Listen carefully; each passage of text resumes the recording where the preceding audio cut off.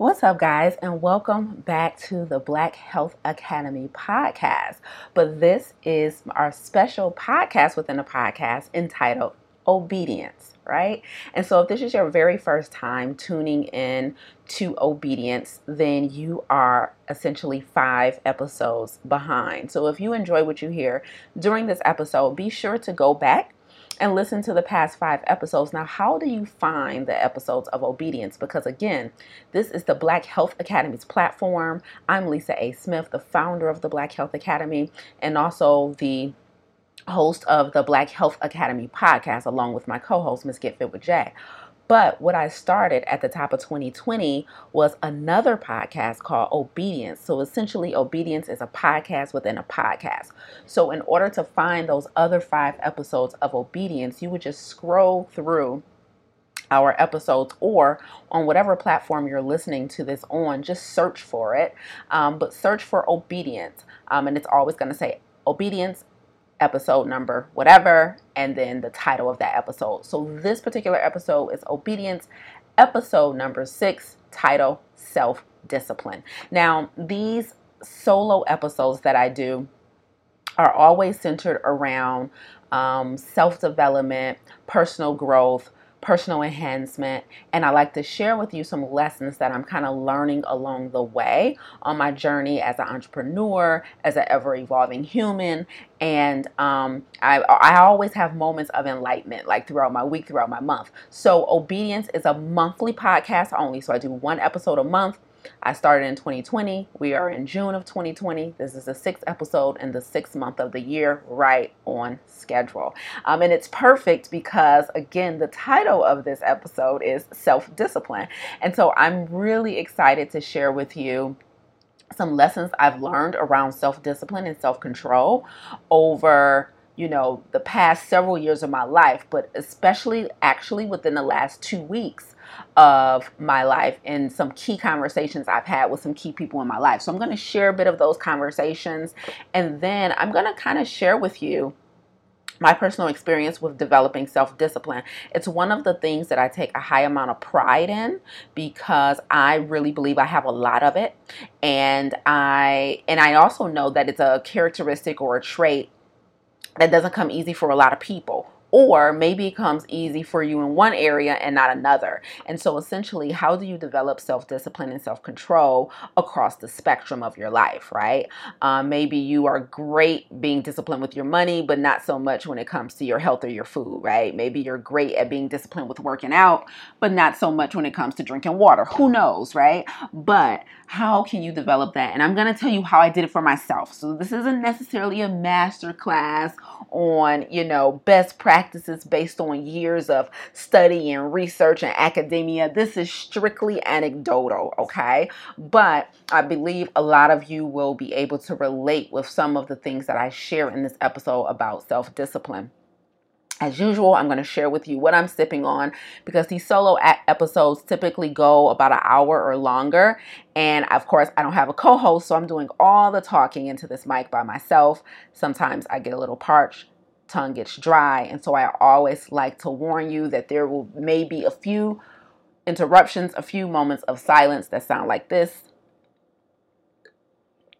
as I take a sip of something to wet my palate and keep going. Today I'm sipping on water. I'm here. I just got back home. It is approaching about 85 degrees here in downtown Detroit.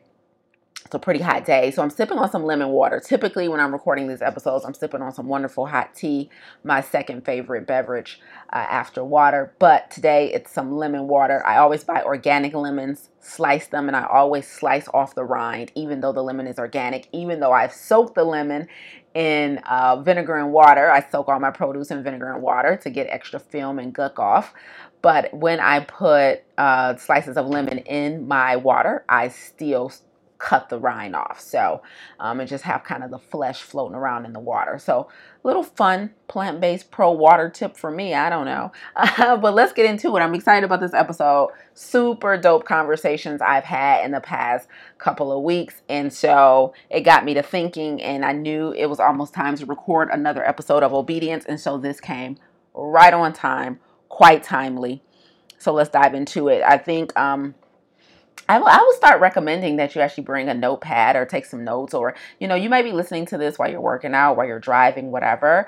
But maybe bookmark it and come back to it, because I always try and share maybe some best practices at the end of each episode. And so I have 3 of them for you today. I'm also going to pose a couple questions, hopefully thought-provoking questions for you to ask yourself, to ponder about as you go about your life, after this episode. And so, hoping something resonates. Please drop me a line if it does. You can always email me at hello@lisaangelsmith.com, hello@lisaangelsmith.com, or just drop a comment on whatever platform you're listening to this episode. Thank you in advance. Let's get into it. Obedience, episode 6, self-discipline.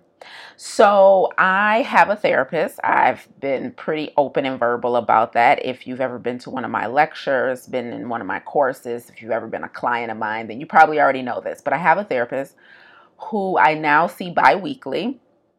I've been seeing my therapist now for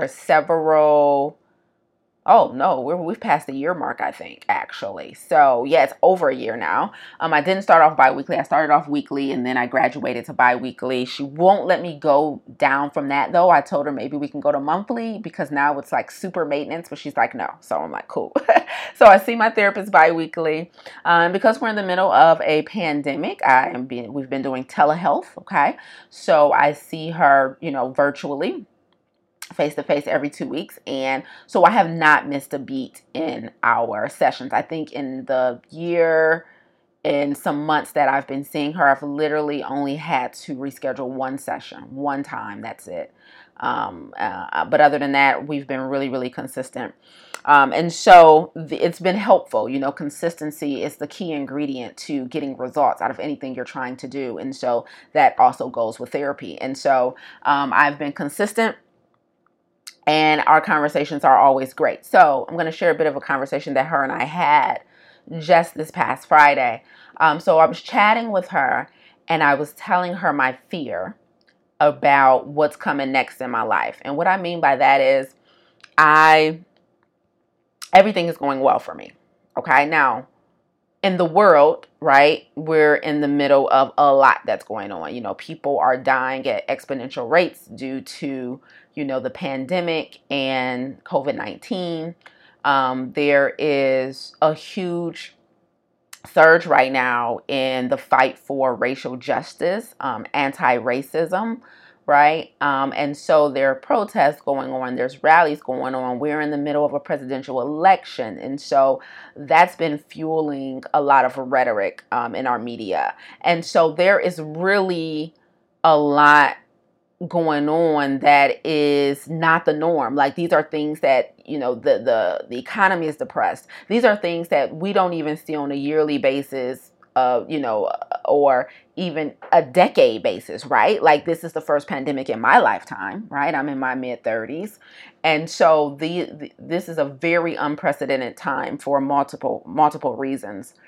And so while I am fully aware of all that, I want to preface this by saying I'm fully aware of everything that's going on in the world that's not quite right with the world. All of our lives have been uprooted, and we are all being forced to establish a new normal. But with that being said, I told my therapist last Friday, I said, listen, I am significantly worried basically about when the boot is going to drop. I am significantly worried about, some bad news or bad occurrence really being right around a corner in my life. Why? Because things are so smooth for me right now. In business, in my companies, in the companies that I run, things are going well. In my personal life, my health is great. I feel like I'm almost as healthy as I've ever been, working out regularly, eating a whole food plant-based diet, drinking my water, being consistent with that. Financially, I'm not worried. I'm comfortable. I'm keeping money coming in with my companies, and everything is paid up to date, and everything is rocking and rolling there financially. I have a vision for the future, get, on track with that. Relationally, my relationship with my parents, with my sibling, with my good friends, relationship with, friends, family, even business colleagues are great. We're checking in on each other. We're chatting. We're laughing. We're recommending and referring each other to different opportunities. Like, just my professional ecosystem is thriving. And then love, right? I am in a phenomenal relationship that I'm really happy with. And that's and like really all the pieces have fallen into place. Okay. And so I'm existing in this place that I'm really happy about. And at the same time, I feel like I'm on the edge of my seat, or I'm walking on eggshells waiting for something to go wrong. Because we know the rule, if something can go wrong, it does. And inevitably, that has to be the realistic next step, is that something is going to come and throw something off track because it's going too great, right? And she completely shut me down. So check this out, guys. So my therapist was like, I hate to rain on your parade. I hate to bust your balloon. But she said, everything isn't perfect. She said, everything isn't going perfect for you, Lisa. Everything isn't going great. You just adapt well. Things have been going wrong in these past couple of months.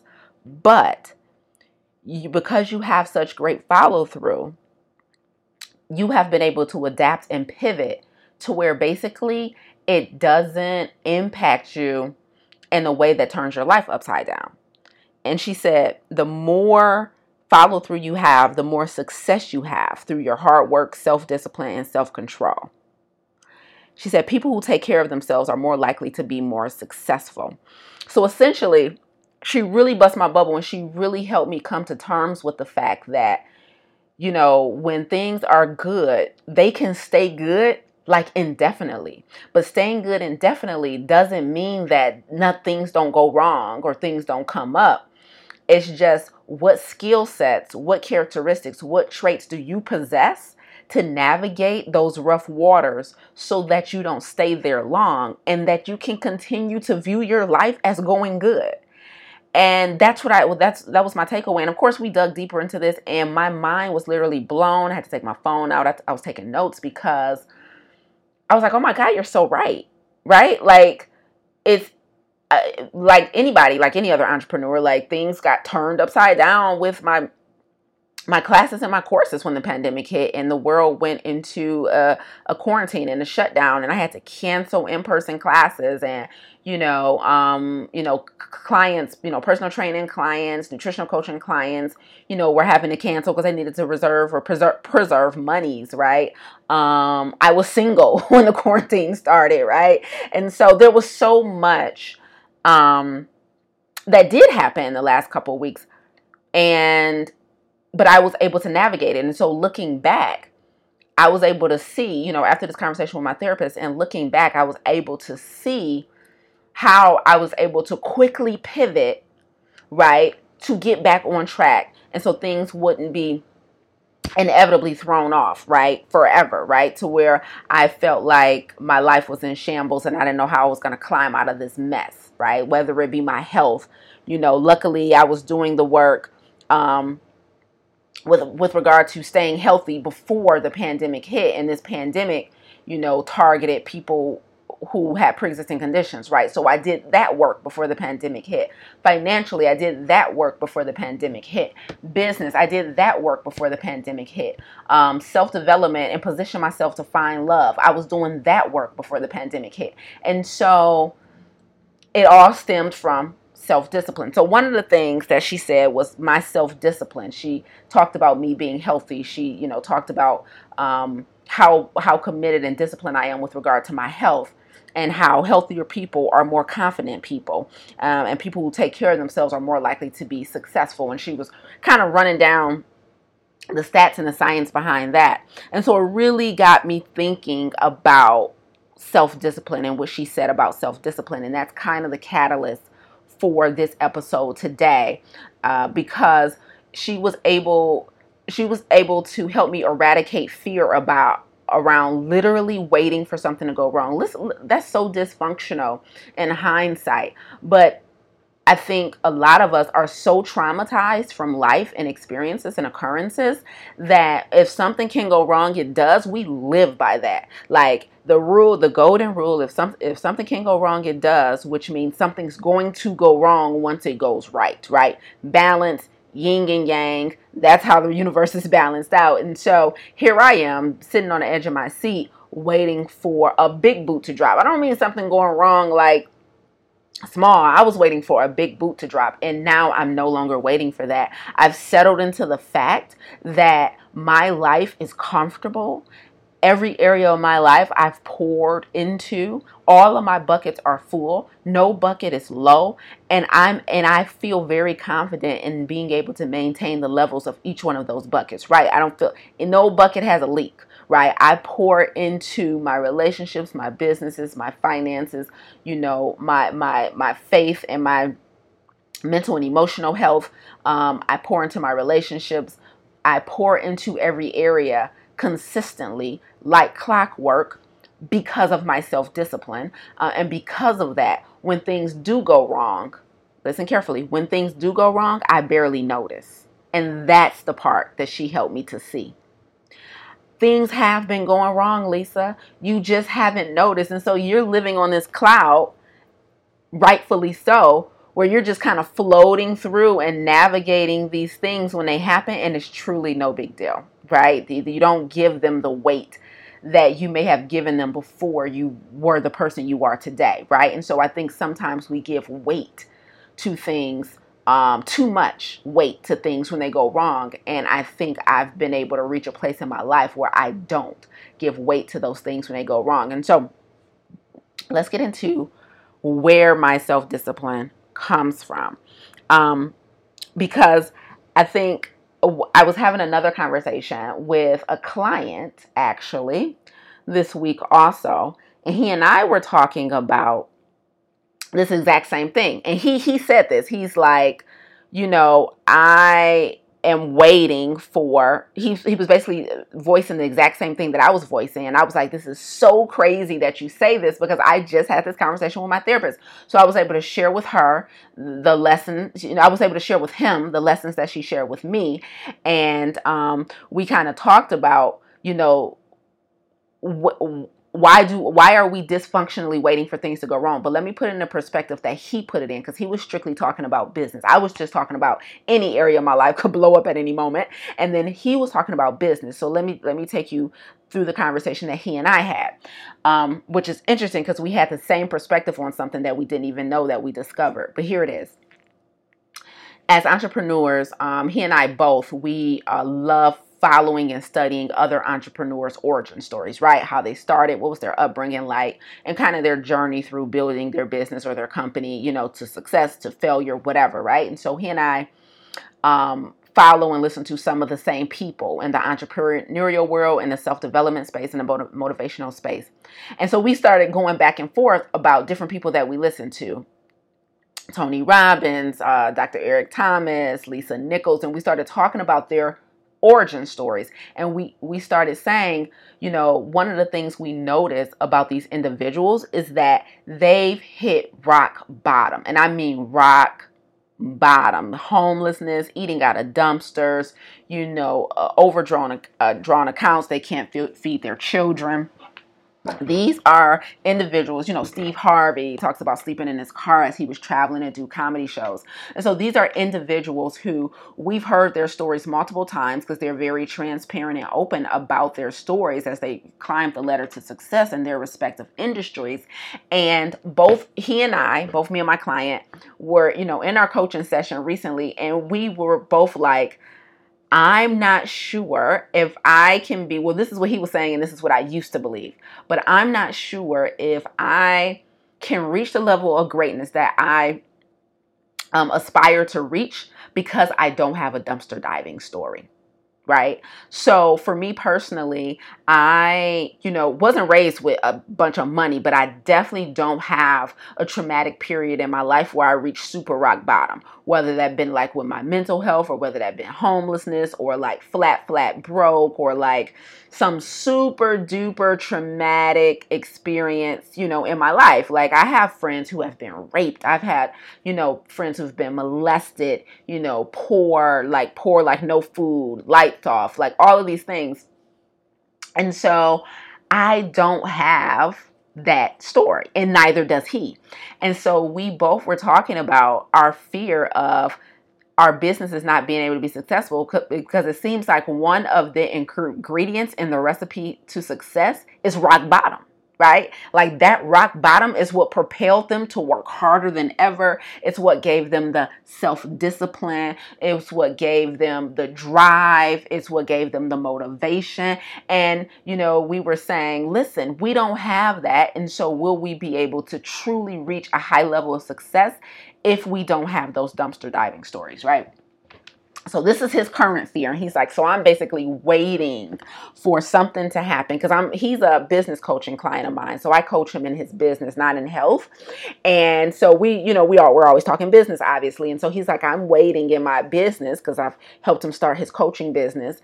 He's like, I'm waiting in my business. He's like, I feel like something is just right around the corner to push me to rock bottom so it can propel me to greatness, right? And so my job as his coach, because I used to feel the exact same way, was to reassure him and educate him on why that was complete nonsense, why you should not be waiting for, something bad to happen around the corner to push you to rock bottom so that it can propel you to greatness. But it makes a lot of sense. Number one, it's stories that we hear from successful people literally all the time. And it's nothing wrong with that. It's their story. It is what it is. And so, but it had developed this narrative in our head that's one of the ingredients to success. And I'm talking great amounts of success. I'm talking about household name success. I'm talking about multi-million-dollar success. I'm talking about multiple companies. You're in high demand success. These people have that level of success, Netflix specials and, have taken companies public and like just insane amount of success. But they all have these dumpster diving stories. And so I share with him what my therapist shared with me. And that you don't have to be waiting for the bottom to drop out of your business so that you can, once and for all shoot for greatness. You probably, like me, have those characteristics that allow you to navigate troubled waters better. But moreover, the thing that's going to keep you in the game and that is going to ensure that level of success that you're aspiring to, one of those things is going to be self-discipline. And so in that conversation, we had a really good time breaking that down. And he was like, oh my God, this has been so helpful. He's like, I cannot even believe, like in hindsight, he's like, no, now after our conversation, in hindsight, I can't even believe I was thinking that dysfunctionally. And I was like, one of the lessons that I learned early on in business is that things don't have to be hard. And I think this is a lesson that didn't come easy because I thought that, being great, being successful, reaching your goals meant that some part of your journey had to be difficult. Like it could just be like building out the product or, taking on a fear of public speak. Like some part of the journey has to be difficult. Like if I'm going to create a product or service that literally generates millions of dollars in my company, then it had to take hard work, sweat, tears, overwhelm for me to create that product in order for it to produce results, right? And that's untrue. That's untrue. So, my second lesson to him was that it doesn't have to be hard. And I'm going to, pose that same lesson to you guys. It doesn't have to be hard. I need you to put that on repeat. I need you to post it somewhere. I need you to make that an affirmation. It does not have to be hard. And what is it? Everything you can think of, right? Getting out of debt, losing weight, whatever, building your company, repairing your relationships. Sometimes it will be, but it doesn't have to be. It doesn't have to be hard. Okay. So I told him that. And then we got to talking about, and I'm going somewhere here, so I hope you guys are following me. But then me and my client, so I made him realize, number one, that things aren't going smooth for you, just like they weren't going smooth with me. You just pivot and adapt seamlessly and well, and so you don't dwell on the rough spots. Number two, it doesn't have to be hard, right? And number three, our motivations are different from the leaders and the successful people that we've been following and studying, in that their motivation comes from not wanting to go back to where they came from. Steve Harvey doesn't want to sleep in his car anymore. Dr. Eric Thomas doesn't want to dig through trash cans to look for food anymore. Lisa Nichols never wants to check her bank account when she's trying to feed her son just to find out it's overdrawn, right? So they don't want to go back there. And so their desire to never revisit that space has given them the motivation and the drive to get after it. And I was telling him, you and I, our motivation is going to be different. And so the question I posed to him is, can you be scared of something you've never experienced? Can you be scared of something that you've never experienced? We've maybe never experienced homelessness, but can it be a big enough fear for us to propel us to develop the self-discipline we need to be successful so that we never experience it, right? And so that's one of the ideologies that we kind of toss back and forth during our session this week, is that can you be motivated by something, by avoiding something you've never experienced? So we're motivated by wanting to avoid poverty, wanting to avoid letting down the people we're responsible for. For example, he's responsible for a wife and a couple of kids. I'm responsible for my parents, my clients, and my community, because I've positioned myself in front of them as the leader in plant-based nutrition, right? And so they're counting on me to continue to deliver quality services, lectures, teachings, products, right? For a lot of people in my community, I am the person they listen to for plant-based nutrition. So I am indebted to them. It's my responsibility to stay on top of my game. And so how do I stay on top of my game? How do I stay on top of nutrition science? How am I able to constantly answer questions and show up in such a way to make sure that they feel confident in the information they're getting from me? And so I'm motivated, not because I've slept, in cars before, or I've couch surfed before, but I'm motivated because now I've built a platform that I'm responsible for upholding, right? And so and to my mom, right? I've told my mom I want to retire her and I want her to come work for me. I want my sister to come work for me. I literally want to build a family business and a family legacy that I can leave to my future child.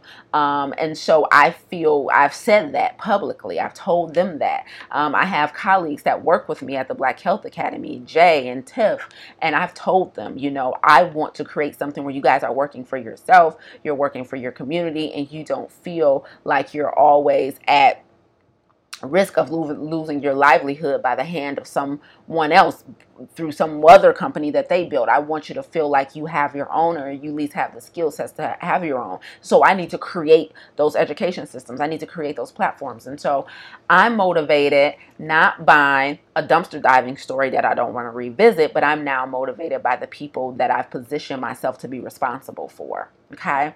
And he is motivated by making sure his family, his household, always is able to live above their means. Right. And so we both were kind of talking back and forth about, being motivated by not going somewhere that you've never been. So there's that part. And it all boils back down, though, to self-discipline. Okay. So hold on. Okay. And so those were the two conversations that became the catalyst for this episode. Now I want to kind of break down self-discipline for me. And as I was thinking through and jotting down my notes for this episode, as I was kind of thinking through how I became the person I became, because I wanted to say that it was just inherent. I don't know. I was just born this way, but that ain't true. The more I thought about it, the more I was able to kind of reverse engineer and trace back where literally my obsession with discipline comes from. So let's get into it. So the second half of this episode is all going to be about, that was the how, that was the why, and this is the how, okay, so first and foremost, where do I get my self-discipline? And I have two answers. The first is integrity, and the second one is my low tolerance for failure, right? So first I'm going to focus on integrity. Part of the reason that I have such a high amount of self-discipline is because I literally feel bound by my integrity. Now, it's interesting because I was coaching a nutritional coaching client through the Black Health Academy recently, and one of her homework assignments was to listen to one of my lectures inside of the Black Health Academy under our sci-fi tab. So sci-fi stands for psychological fitness. So she had to listen to one of these lectures. And when our next session, she said, okay, Lisa, I listened to the audio, and you were talking about anxiety. And she said, as you were going through the steps to relieve and overcome anxiety, I was kind of like, I know this, I know that, I already heard this before, I know this. She was like, but then you got to the part about integrity. And she said, even when you got to integrity as being another way of overcoming anxiety, she said, I thought, I got a high level of integrity. You know, when I tell somebody I'm going to be somewhere, I'm there. When I say I'm going to do something, I do it. You know, when I tell somebody I'm going to do something for them, I do it for them. I'm a good person. You know, I don't steal. I don't con people. I'm not, underhanded. Like, people can rely on me. I have a high level of integrity. And she said, but then you said in the audio about having integrity with yourself.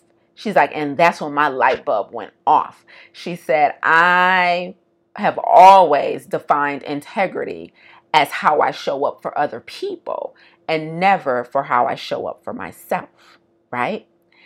And she said, that really triggered me because I will let myself down easily, right? I will let myself down and not think twice about it. She was like, and I never thought about that being a form of integrity. Okay. And I said, aha, gotcha, right? And so here, now I want you to think about integrity. When I say my self-discipline comes from integrity, I want you to know that I'm not talking about how I show up for other people. I've mastered that part. And maybe you haven't. So maybe you in listening to this, you're going to have to master both, how you show up for others and for yourself. But in talking about me, I've mastered integrity with regard to other people, right? There is literally, as far as I can think, not a client, a friend, a family member, a colleague, an acquaintance, or a stranger who can say that I told them one thing and didn't follow through. Okay, that is so important to me. I can't even express it in words how much it means to me to always show up for people in the way in which I say I'm going to show up. Like when people book calls with me, whatever time they book the call for, they book a call for 4 p.m., they are getting called at 4 p.m. on the dot, right?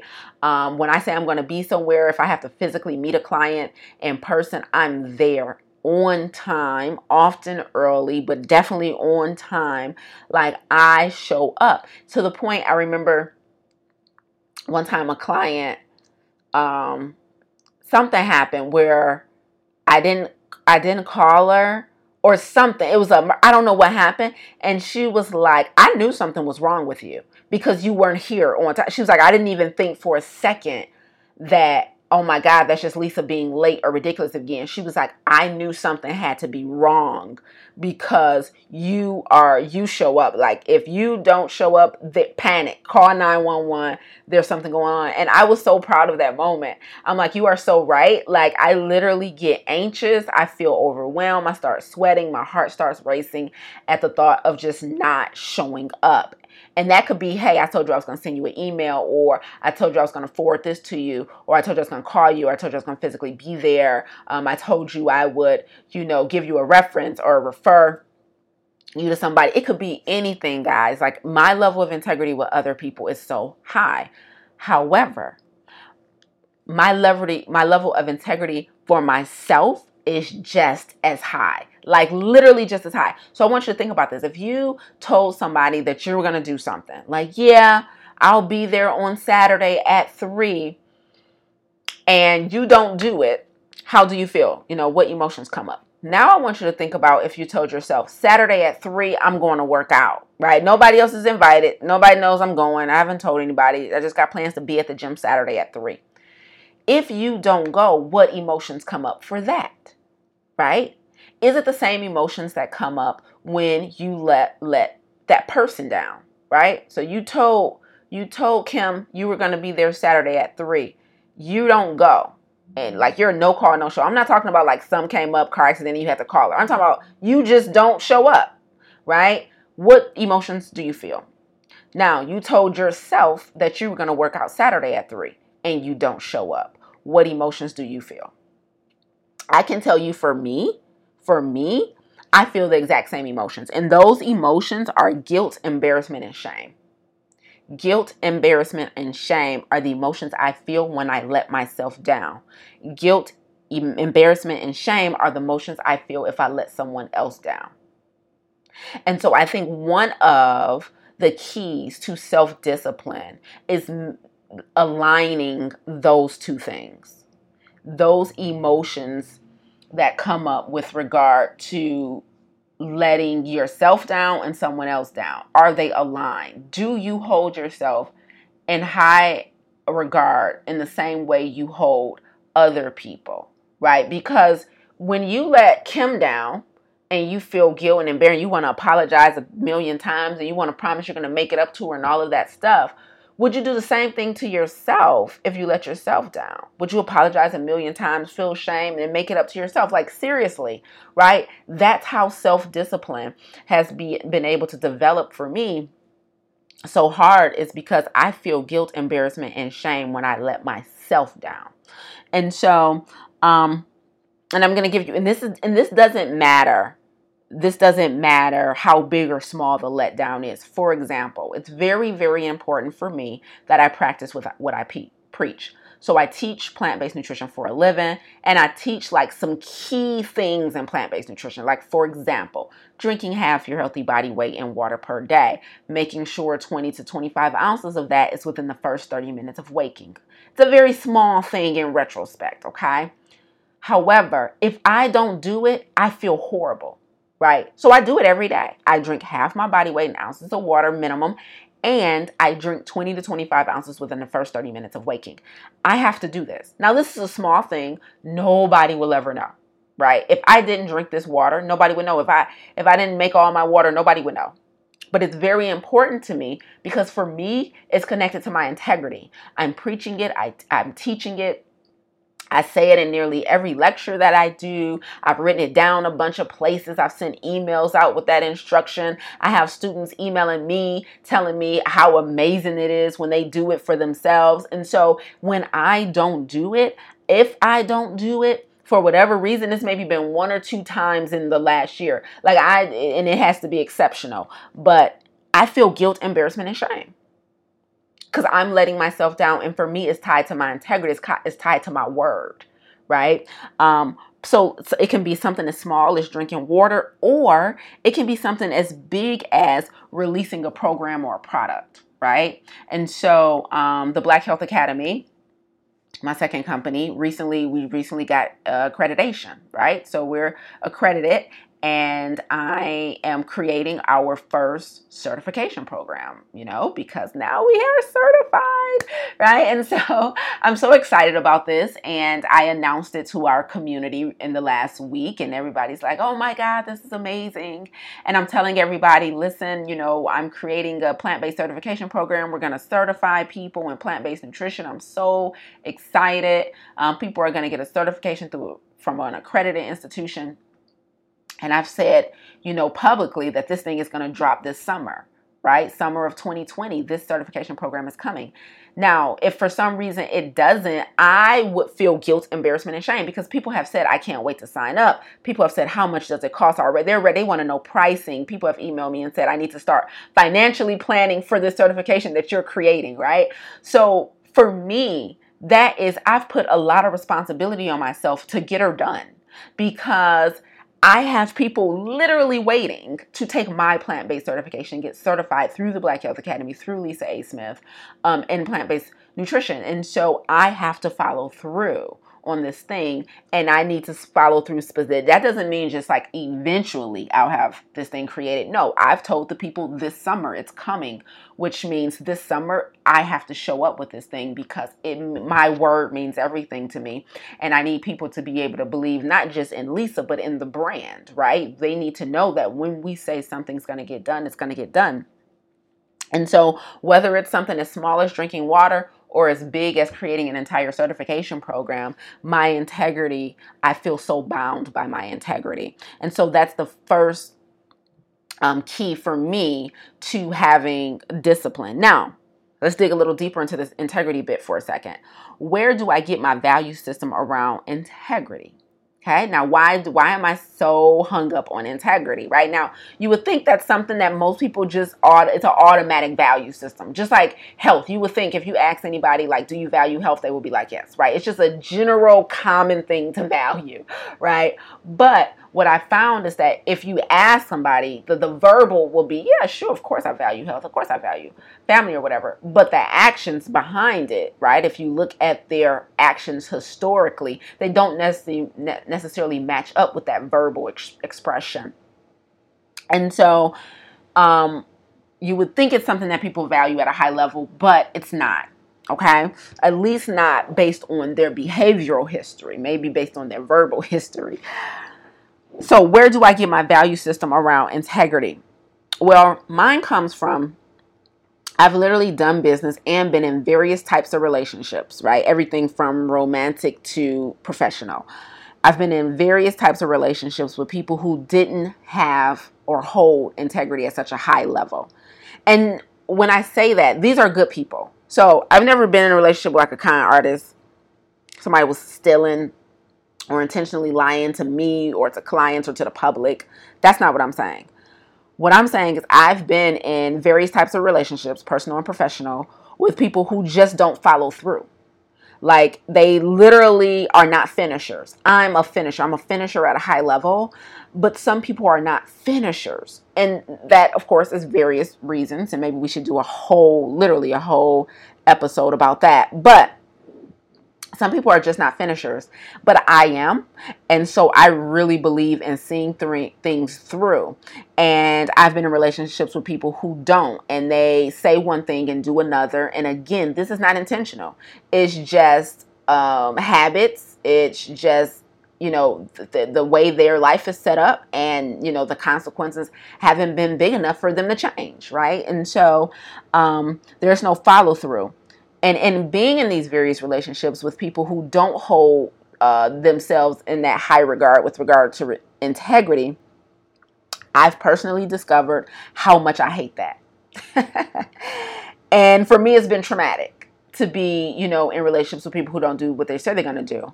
And so in true trauma-informed fashion, I unconsciously responded to that trauma by becoming the exact opposite of what I despised. Does that make sense? I'm going to say that again. The reason I've developed such a high value system around personal integrity, so not just how I show up for other people, but how I show up for myself, is because I've been traumatized by being in relationships with people who don't do what they say they're going to do. Okay? And in response to that trauma, I've become the exact opposite of what I despise. So I despise people who don't do what they say they're going to do. I despise, and not the people, just the behavior, right? These are good people, right? But I despise that behavior. And so I've made it a personal mission to never be that. If I can avoid it, I'm going to avoid it. Things happen, of course. But like I told you earlier, like it's going to be hard to find a person who's come across my path who can say, I don't follow through. And that includes myself, right? It's going to even be hard for me to say in my personal life that I haven't followed through on something I said I was going to do for me that didn't even involve somebody else. And so I've become the exact opposite of what I despised. And so my value system around integrity has stemmed from trauma. Okay? Now, and again, integrity is really important with regard to self-discipline. So because I teach people and I'm going to move on, but let me just beat the dead horse real quick, because I teach people the importance of adopting a plant-based diet, and part of adopting that plant-based diet is drinking, a healthy amount of water. And I think it's important, because I value integrity, to do what I say, to do what I teach, right? And so I also drink a healthy amount of water. And because I do it every day, it's created discipline. Does that make sense? So the integrity, literally, the discipline with regard to me drinking water, or me exercising, or me eating plants every damn day, has literally come from my integrity, because I told other people to do it, and now I don't feel right not doing it. And the consequence of that, and consequence is not a bad word, but the consequence of me doing what I teach has been self-discipline. Okay? All right. Now, the second bit of my self-discipline that I named earlier was lower my tolerance for failure. Now, so again, the formula, the recipe for self-discipline for me is integrity plus a low tolerance for failure equals self-discipline.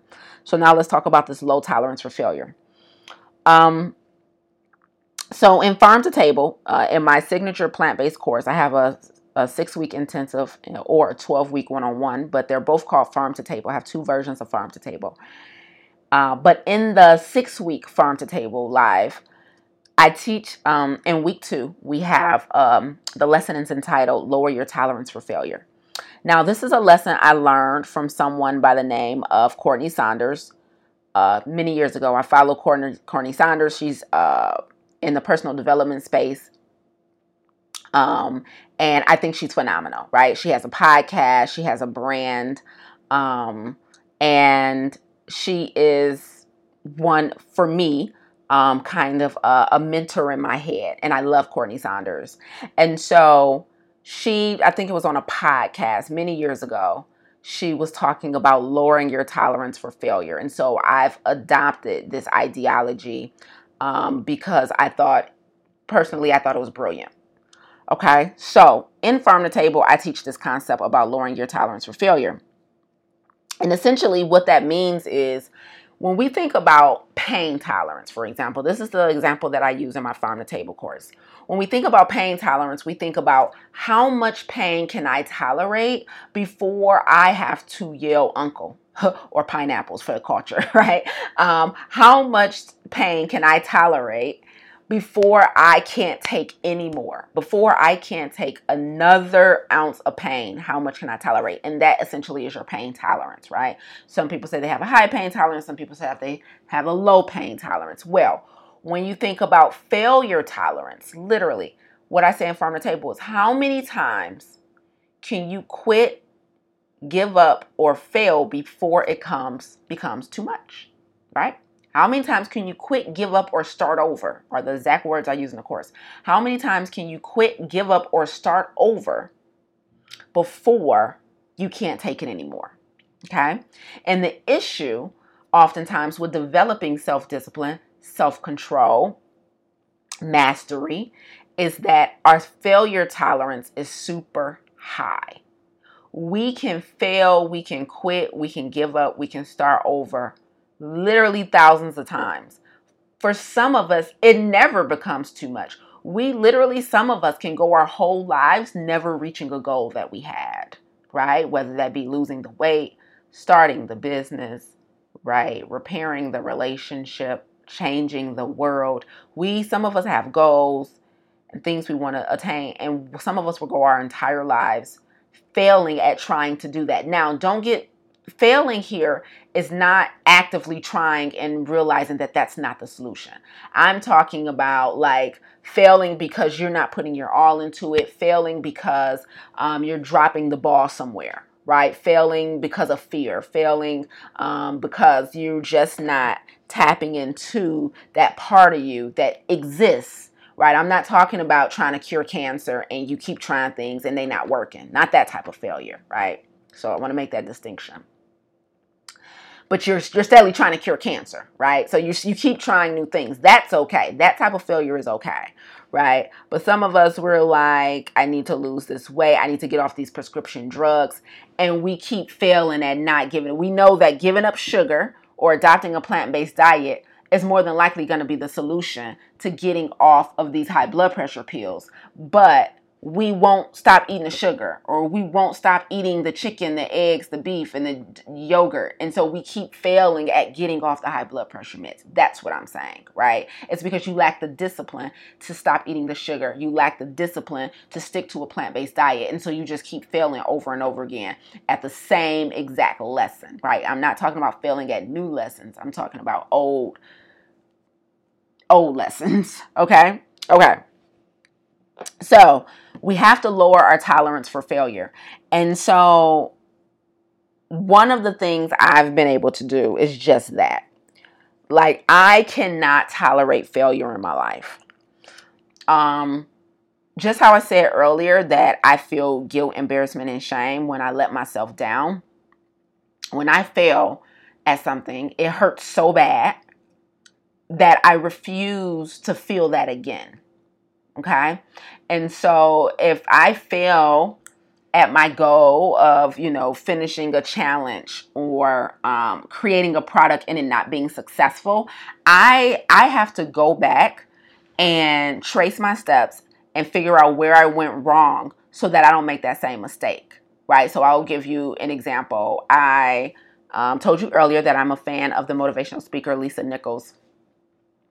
And I remember listening to one of her talks a couple years ago, and she was talking about her weight loss journey. And she was talking about the way she was able to lose a lot of weight is that she did workouts in like very, very small spurts. Like I will be in the airport about to catch a flight and I'll lunge through the airport. Or, if I had like downtime or something, I would just do a quick workout, like 5-6 minutes. So she was basically saying part of her weight loss journey was doing like these micro workouts.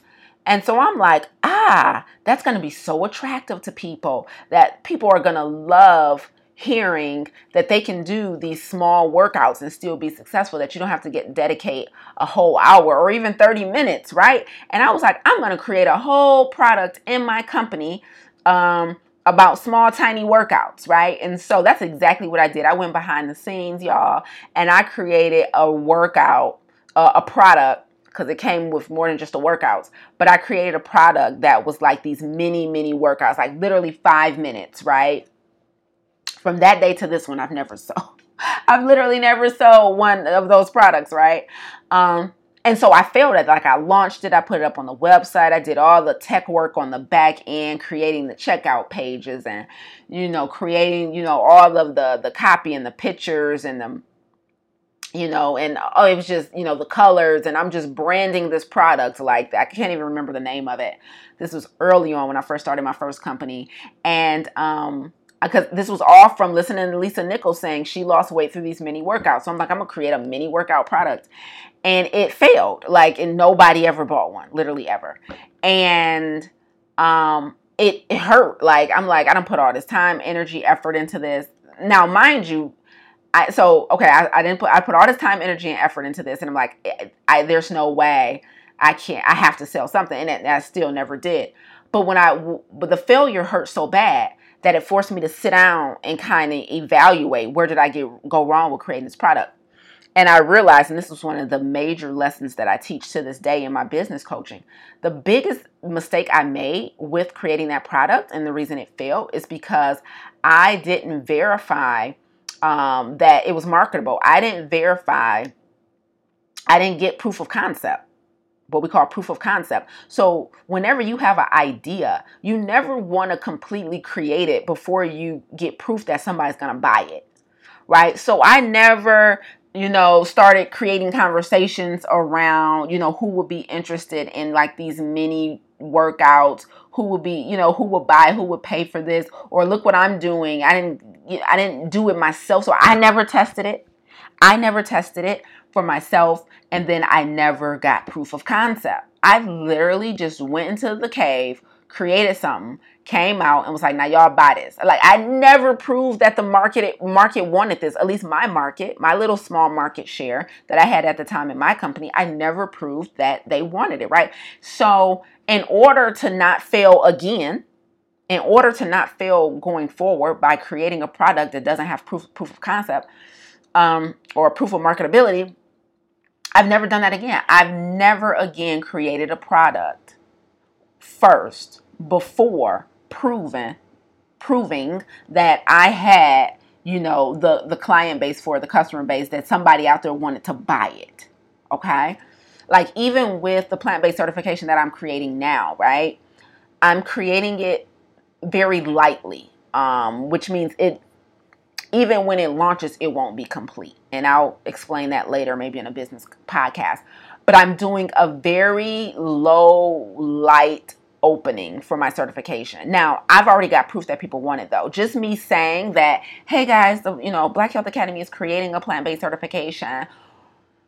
I've literally got tons of responses, whether it be on social media, in my email directly, with people saying, I want this, I can't wait to enroll, I want it, and so I have proof that even though there's other plant-based certifications out there, right, people want mine. So I'm like, okay, boom, my little corner of the market is ripe. They want to know. People are telling me, I'm ready to financially plan with that. Please let me know when the pricing is available so I can financially put this money aside. Like, people are going to adjust their budgets for my product. So I'm never going to make that mistake again where I don't have proof of concept. So again, my tolerance for failure is so low. Like, I only need to fail one time at something before I'm ready to pivot the heck up out of that thing, because I refuse to fail again. So I'm not going to make that same mistake again. So again, my tolerance for failure is low. And because my tolerance for failure is low, that means that I am able to develop self-discipline around anything I'm trying to accomplish, because I refuse to fail. Okay. So now I have 3 things here that I want to share with you, that lowering my tolerance for failure helped me to do. Okay. Now, lowering my tolerance for failure helped me to, what I'm about to give you is kind of 3 best practices that kind of helps me stay disciplined and helps me to make sure that if I fail, it doesn't happen again. Right. So once I lower my tolerance for failure, I develop mastery by doing 3 things. Okay, here we go. The first thing is creating the lion, right? And I think Dr. Eric Thomas has talked about this before. He's the #1 motivational speaker in the world. And he's basically talked about creating that thing that's going to force you to do what you're supposed to do, right? i.e. discipline, right? So I'm going to give you an example. So these are 3 steps you can take to improve your discipline. And the first is creating the lion. And creating the lion means doing things like creating deadlines and commitments. So a deadline is the example I gave earlier. I've told my community that my certification program is coming out this summer. That's a deadline. I have a deadline. I literally have to the last day of summer to say, hey guys, my plant-based certification is open for enrollment. I've created a deadline. Okay. Now, I'm going to give you this on a much smaller scale. Even, let's say, so I live in a downtown Detroit. And so where I live, there's street parking where you got to pay for parking, right? If you don't pay for a parking spot, right? So I remember I was coming home one day after seeing morning clients, and I was like, shoot, I need to go back out later and go grocery shopping, right? Now, I know we needed groceries. I know I need to go grocery shopping. I also knew that once I get in the house, got settled, I might not have felt like going back out. So how did I create the lion in this very small example? I literally parked on the street in a parking spot and put money on the meter that was going to run out at a certain time so that I had to move my car. You get my meaning? So I created the lion in this case to force myself and to stay disciplined and keep my integrity, i.e. keep my word to myself to leave back out and buy groceries today. I created a scenario where I wasn't relying on my motivation or whether or not I felt like it. I literally relied on, I'm going to get a $45 parking ticket if I don't move my car by 3 p.m. because I've put money in this meter until 3 p.m. So I created that lion because I didn't trust myself. I didn't trust my feelings. Because if I had just parked in my regular parking spot where there was no consequences, I might have said, man, bump those groceries. They get bought when they get bought. Right? So sometimes if you know yourself, you have to create the lion. So those are two, a big example, the certification deadline, and a small example, just a parking meter, right? Where I force myself to have to take action. Okay. I also create the lion by creating goals for my lifestyle. Like, for example, there's a certain life I want to live. Okay. That involves a lot of traveling and a lot of wine. Okay. And so I also create, I also keep my tolerance for failure low and my self-discipline high by knowing exactly what my lifestyle is going to cost me. And I don't mean just financially. I mean, cost me in time and attention. Like, I want to live in this really nice loft, right? So I've already priced out lofts. I already know kind of the style that I want to live in, how much it's going to cost. I already know financially, currently, how much it costs to be me per month. Literally, I know exactly how much money I need to make every month to just maintain the life I currently live. Like, that's a number. So I've literally sat down and done a research and done the study. I also have a formula based on my financial research. I also have a formula that tells me how much money I need to save to live comfortably in retirement based on the lifestyle I want to build for myself. So I have done research to know exactly what it's going to cost me in money, time, and attention to live the life that I want to live, right? And so that is how I was able to create the lion, because on a short-term scale, hey, I got to drop this product by this summer. In a long-term scale, I want to live in X, Y, and Z. I want to drive X, Y, and Z. I want the type of life that affords me to do this. And so I cannot let my foot off the gas in my companies, right? I have to create opportunities and access to other people so that I can scale and grow this company, so that I can essentially change the world by putting more brown people in positions, in plant-based positions, but then also so that I can live the life I want to live, right? They both are equally important to me. And so I created the lion in that way. But maybe you have a general goal, like, well, I would love to make $1 million, or I would love to be, just make, maybe 100,000 there. Maybe you just want to make $500,000 a year, right? But have you specifically done the research? Like, what would that living situation look like for you?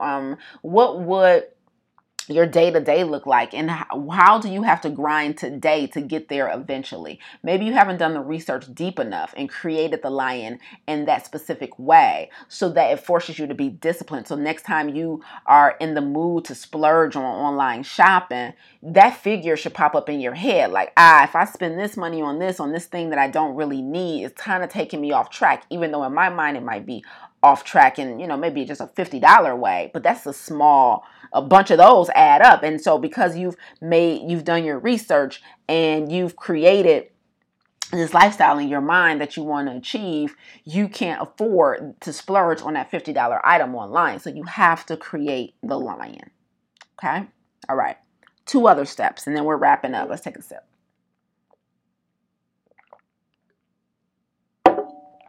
Okay. Second step in creating self-discipline after creating the lion is sharing my intentions, right? So sharing my intentions with people close to me, right? So just like I told my good friend who works with me at both my companies, I was like, I would love to pay you a salary or have you making enough money where you can stop working at the job that you currently have because you don't like it. And you can fully live out your purpose of teaching and instructing health and wellness, which you love and which you currently do for me now. And so my intention is to literally retire you from the job that you've been in for 10, 15, 20 years. I can't even remember how long she's been working there, but she doesn't love it, okay? But she feels bound by it because of the benefits, because of the salary. And so I told her on a phone call one day, my intention was to get her out of that job through my company. Right? And now I could have just kept this in my mind and been like, man, it'd be so cool to position my friends and family, to work for the Black Health Academy or work for Professionally Fit, or work for Farm to Table. Man, that'd be awesome. That'd be so cool if I could do that. But I took that thing out of my head and put it in their ear. And boy, oh boy, boy, oh boy. Not only did I do that, it hit different when they come back, when they bring it back up to you later. Like my friend said to me, like months later, she was like, man, Lisa, when you said you wanted to retire me from my job and, be able to allow me to make money in the Black Health Academy, man, I remember that. And, I was just thinking, maybe you're right. Maybe that's what I need. And I was like, whoa, right? It like put weight on me. It literally put weight on me to stay the course. And again, not let my foot off the gas. So literally sharing my intentions with people is so scary, right? You're going public. It's so scary, but it is so powerful and productive. But only if you've done step A, which is develop integrity. Because if I didn't have the integrity to my word, I wouldn't have cared what I told her. It's like, girl, yeah. I was just talking. It sounded good at the time. But no, that literally reverberates in the back of my mind. I've told my mom I want to retire her. Right? I've told my sister I want my family working for the family business. I've literally told attendees at my lectures that I want to put Weight Watchers out of business. Like I am public with my intentions. And because I'm public with my intentions, it affords me the necessity of having to be self-disciplined in the work that I do and the products that I create and produce and making sure they're of high quality and I'm showing up in a certain way. It's so important because I've articulated my intentions to these people who I feel bound to, who I feel responsible to. But again, this step will only work if you have developed a high level of personal integrity. Okay, that's the caveat to this step. You have to develop that high level of integrity. Okay, step 3 in creating discipline. Step 3, final step. And this one kind of goes back to what my therapist shared with me last week. And that is pivoting when it makes sense. Okay. Just like she said, Lisa, everything has not been going right for you, you silly girl. You silly girl. Everything has not been going right for you. You just have the discipline and self-control, and you are able to navigate and pivot when necessary so seamlessly because you have, basically built a strong foundation with all these characteristics and traits that allows you to navigate troubled waters so seamlessly that they don't even pop up a alert or trigger you in your life to say things are going bad. You don't even realizing you're pivoting. You so smooth with it, right? I added that little bit on the end. She didn't say that. But that's how I feel. Like I'm pivoting so smoothly that there is no red flag coming up. There is no woe is me moment, right? If you listen to the podcast religiously, then my co-host Jay, she hates woe is me. She hates when people live in a woe is me space. Like, no, don't get me wrong. You have your space to be emotional, to be sad, to grieve, to be angry, but you do not get to live there, right? And so when things go wrong for me, I don't even lack the ability to live in woe is me because I'm so busy problem solving. Like I'm boom, what research needs to be done? Boom, who do I need to hire? Who do I need to fire? Who do I need to have a conversation with, right? Like what do I need to do to solve this problem so we can keep this thing moving so the train stays on schedule? We are not going to get off schedule with our life goals, our career goals, our health goals, just because we had a bump in the road. And so I've built such a solid foundation on that ideology that when things come up, I pivot so smoothly that I'm able to go tell somebody that everything in my life is perfect. Like, girl, no, it's not. No, it's not. Right? But that pivot is so strong. Right? My pivot game is so strong. And so that's one of the ways that I've developed self-discipline is because I can just pivot. It's like what needs to happen. Now, mind you, I said pivot when it makes sense. And let me make that make sense for you in this final step as we begin to wrap up.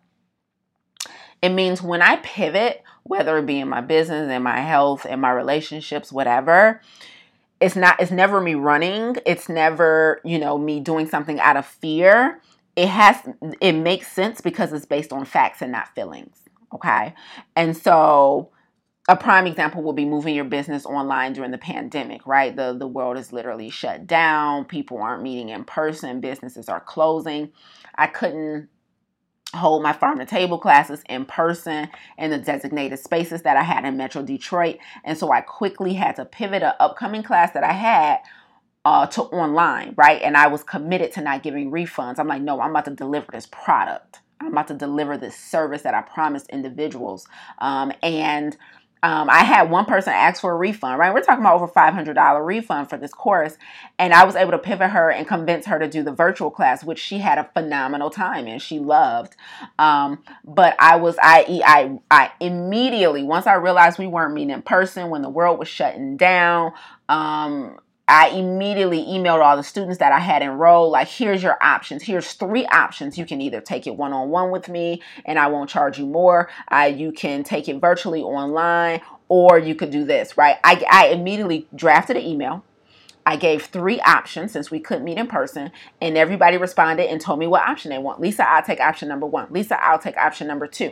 And I pivoted each one of those students, right, into another option where I was able to still deliver my course, right, and keep it moving. I didn't go crawl into a hole and figure out how I was going to refund thousands of dollars to these students. No, I quickly problem solved, right? And so my ability to pivot that quickly, my company, was a lifesaver, right? We haven't went under. And not only have we pivoted, we've developed a whole nother product out of this, right? The virtual class, because me personally, I prefer to teach the classes in person almost indefinitely because I wanted to have a chef who was going to prepare the food. I needed people to taste the food. And I just think in person is like one of the best ways to deliver this content because the content is so dense. But after the pandemic happened, it was like we had to do this first class online. And it was like, man, that went so smooth and so phenomenal. And moreover, I was able to get people enrolled who weren't local, even though I knew that was a drawback of doing it in person. I was like, well, I'll just create instructors and have in-person classes throughout the nation, right? Because I know, one of the benefits of obviously doing stuff online is people can be anywhere in the world. But I wanted personally for my product, for Farm to Table, I wanted that experience for people to be in person. And so I was just committed to basically building out this brand so that we had instructors in every state. But we had to pivot because of the pandemic. And now, we have a schedule of virtual classes for the remainder of the year. And even after the world opens back up, we will continue to do virtual Farm to Table live classes because I didn't think I can pull it off in such a phenomenal way that I did the first time, but making it super interactive and engaging. Who wants to sit on an online class for 2.5 hours? But we did it. And I know we did it not because I think I'm great, but literally because of the reviews and the feedback that I got from all of our students. We had 18 students in this spring virtual class.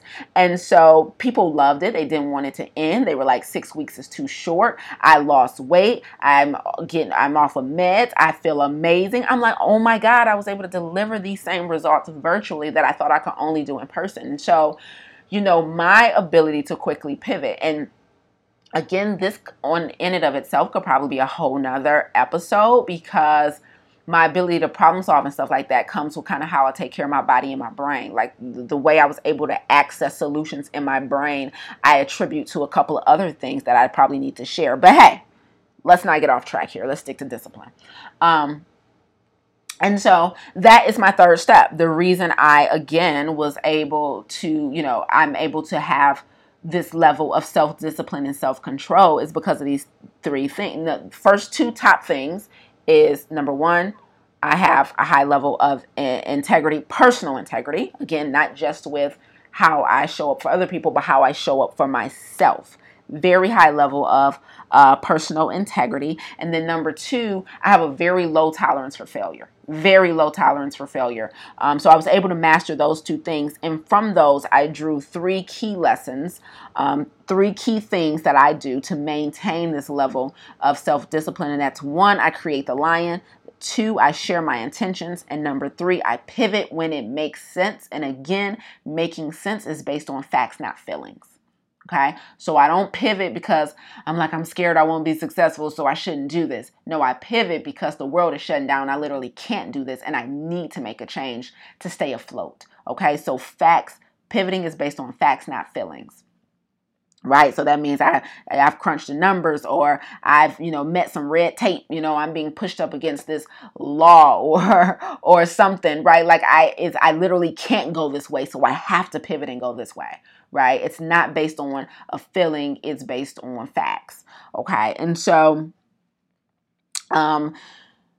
that's it. That's it on self-discipline. Listen, this is a podcast. I ain't got to wrap this up all sexy. Look, that's what it is, right? And so I've been on for an hour and 14 minutes. Let me know if this kind of resonated. Did I hit the nail on the head with something for you? Did I trigger something for you? Did it spark a thought? Did your thoughts go down a rabbit hole of your life like mine often do? I would love to know, because I used to really think foolishly that my self-discipline, I was just born with it. And it was like, no, it was created through these occurrences in my life, right? Through failing, through other people letting me down and me not wanting to be that person, or through the feelings I get when being faced with my students and me telling them something, and me, really feeling like I don't want to follow anybody who doesn't do what they say they're going to do. So I don't want people to follow me if I don't do what I teach, right?